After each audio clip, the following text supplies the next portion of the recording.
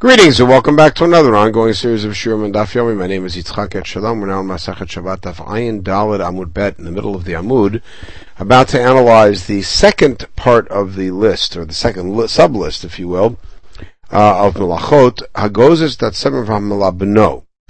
So this list of 13 Melachot went from shearing sheep all the way to the finished garment. So the first two are shearing the sheep and bleaching the wool. If you somehow were able to spin wool on the animal on Shabbat, chayav shalosh chataot. You're chayav for three things. Chad mishum gozes, because you're cutting it off. Chad mishum napetz, because you're cleaning out the junk. Chad mishum toveh, you're spinning. Kanamar, not true. None of these things are being done in the normal way. You're not chayav for any of them. V'lo, is that really not the normal way? Rabbi Nechemia, in commenting on a pasuk, I put it on the handout, even though it's not here on the page, because the context of his drasha is about the women, tavu ta'izim. They spun literally the goats. So how did he interpret that? Shituf be'izim tavu ba'izim. Meaning that they washed it on the goats and they spun it while on the goats. It's called spinning if it's on the animal. So the answer is Chachmei Tereshani. The point is that these women were very brilliant and were very adept at doing this, but it's not a normal thing. Tana Rabbanan, Hatolesh da kanaf, if somebody tears off a feather from a bird, Vakotmo, and then cuts it, V'hamorto, and then takes the parts out, like the little skeins, Chayav shalosh chataot, chayav for three things. Shem Lakish explains, Toleish chayav, tearing it out is called gozes. Kotem, cutting it is b'chayav mishum machatech, as we had with parchment. And marei chayav mishum machei, because that's smoothing it over, again from parchment. So we see that the lists are not interchangeable, but the areas can bleed into each other. Okay, kosher matir, much further down the list, we said that tying and untying, and by the way, we're going to deal with oreg and some of the other malachot later in the Masachet, but for right now, there's some particular points they want to hit. Kosher and matir, so tying and untying. Shirab Mishkan Echave, where do you have tying in the Mishkan? Based on the notion that all the malachot have to be anchored in the Mishkan. They would tie down the pegs of the Ohalim. So that's not tying for a permanent purpose, that's tying to untie. And we'll see, kosher and several of the other melachot of the sort have to be permanent in nature. What does permanent mean? But certainly not intended to be temporary. The people who would be weaving the curtains or the covers, if a string got cut off, they would take the next part and tie it with it and continue. So Rava then said, Teratzta kosher, that solves tying. Matir Michael, remember, what are you going to do about untying? Where's that? Maybe you'll think that they found two tied strings next to each other in the weave, and it was things that got unconnected. Shari chad v'katachad, to make it easier, they would untie one of the knots and then bring the other one closer and retie it. So that is your untying. So we don't even do such things before human kings. When we do it in the Mishkan,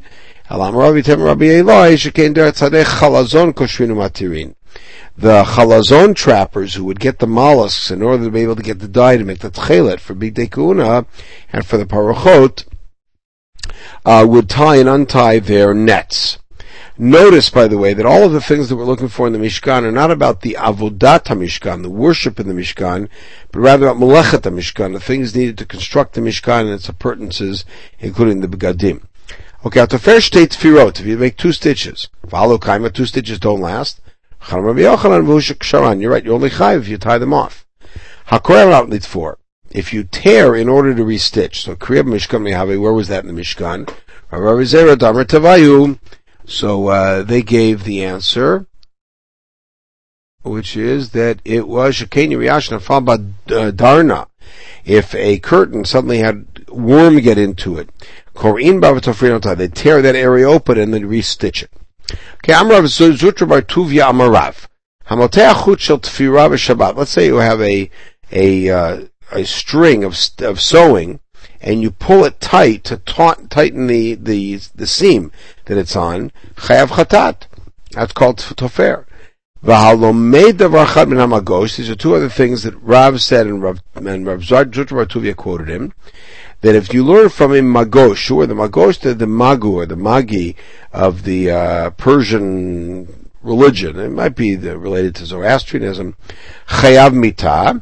And the third thing is somebody who knows how to intercalate and figure out the path of the stars, etc., and doesn't do so. You shouldn't talk to a guy like that. He's doing the wrong thing. He should learn these things. Now, let's go back. Magushta. How do we understand the religious position of these magu? Some say they were magicians. One say they were magicians. Some say they were out and out heretics, deniers of God. Rav and Shmuel. One said one. We don't know who said what. So it's time to Rav Damar Gidufe. It must be that Rav, who said that you're chayav mitah for learning anything from these guys, must say they're really out and out kofrim. Because he said like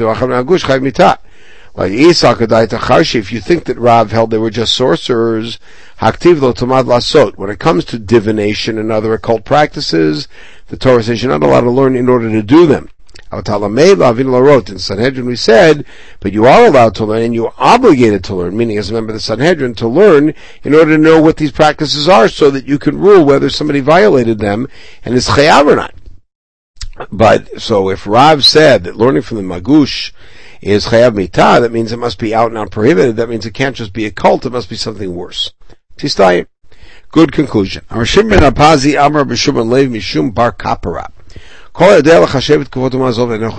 who knows, has the ability to calculate the pattern of the stars and the constellations and doesn't do so, and now this is not necessarily about the mitzvah of Kiddush HaChodesh or Ibur Shana, but just about the wonders of God's creation. They don't see the great beautiful things that God did. How do we know that it's a mitzvah to be engaged in these things?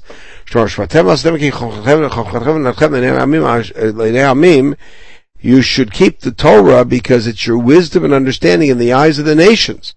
And their interpretation is, what wisdom is there that the nations see? The ability to figure out astronomy, something the whole world sees, everybody sees it, and your ability to predict where things will go and to understand why they move the way that they do is indeed a sign of great wisdom. Okay, the next series that we had, which is the last full series, was all the things leading to writing a part on parchment, which starts with trapping and slaughtering a deer. A deer is an example. Hatzad tzvi. Tana Rabbanan. Hatzad chalazon.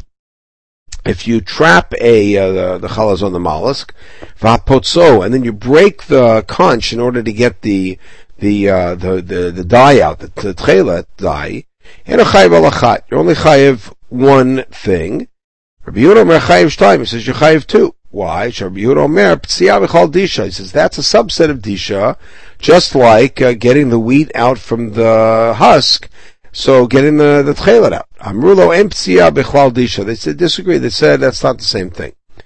Why do the Rabbanan hold that? They say disha is only the things that go out of the ground, not mollusks. But wait a second, why aren't you chayiv for killing the thing? Could be talking about a case where the thing already died, you trapped it, and then it died on its own, or you trapped it, and then you pulled the stuff out, so you didn't kill it by doing it, it was already dead. He said, no, it doesn't have to be dead. You weren't involved in trying to kill it, you were involved in trying to get the dye out. The fact that it died was the davar she'enu mitkaven.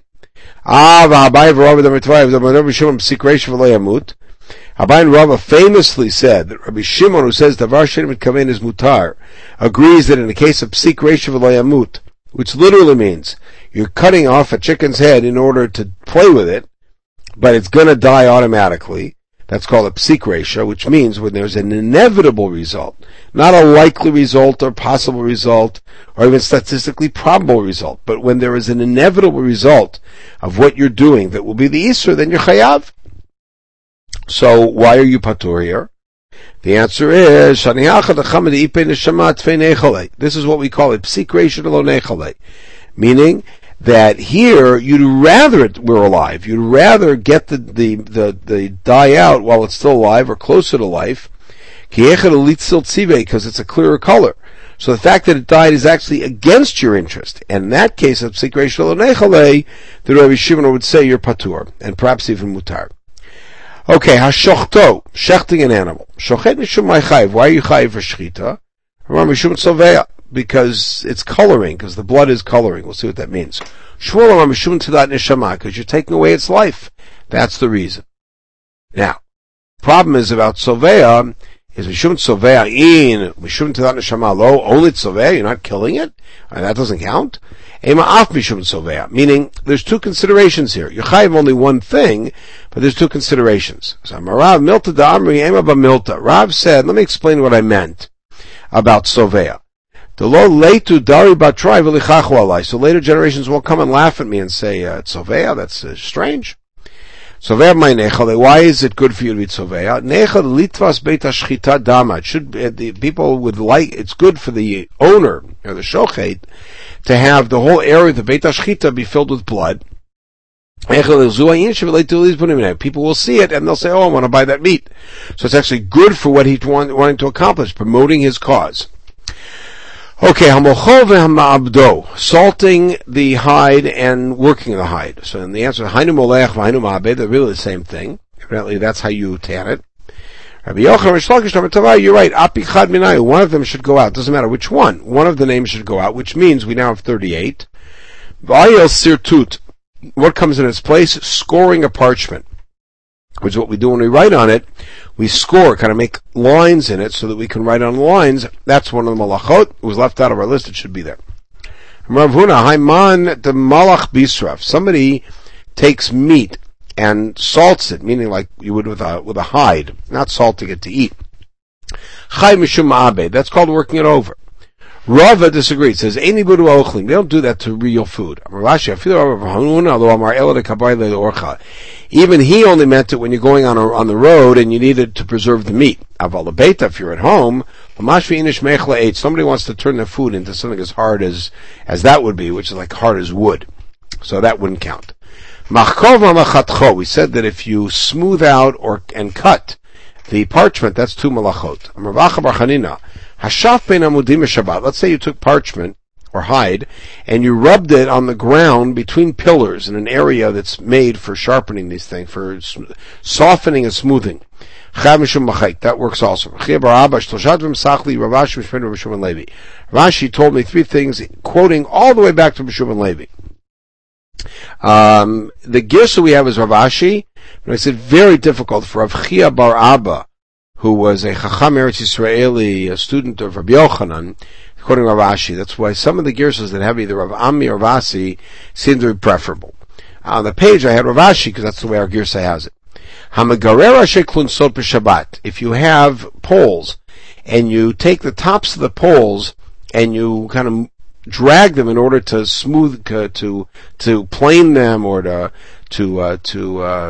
cut the edges, that's called mechatech. If you take a poultice and you spread it out over your skin on Shabbat, that's machek, smoothing it out. So if you take a rock and sort of chisel it to smooth it out, that's called makav patish, finishing the job. And we'll get to that in the next bit. Ben Kismam Amrishum ben Shimon Lakish Hatzar Tzura B'Kli. Let's say that you have a kli and you put an image on it, whether carving it in or painting it on. Peach B'Chlei Tzchuchit, or you have glass and you blow the glass. Chavishum Makapatish. That's also like a Makapatish because that's the final thing on the kli. It makes it done. It should be Rav Yehuda. Haiman the Shakel Akufe Miglime. Somebody who takes threads out of their garment, Chavishum Makapatish, because that's making it now fully wearable. Vahani threads, like the stray threads. Vahani merely the copy but that's only if you care about them being there. If you just happen to notice them, take them out, no big deal. Okay, so Kotev shtei otiot. If you write two letters, you're chayiv. So Tanamana Katav Otachak Dolav Yishmu Komalach Tov Shtayim is interesting Tosefta. If you wrote a huge letter and it's enough space, you could have written two there, Patur.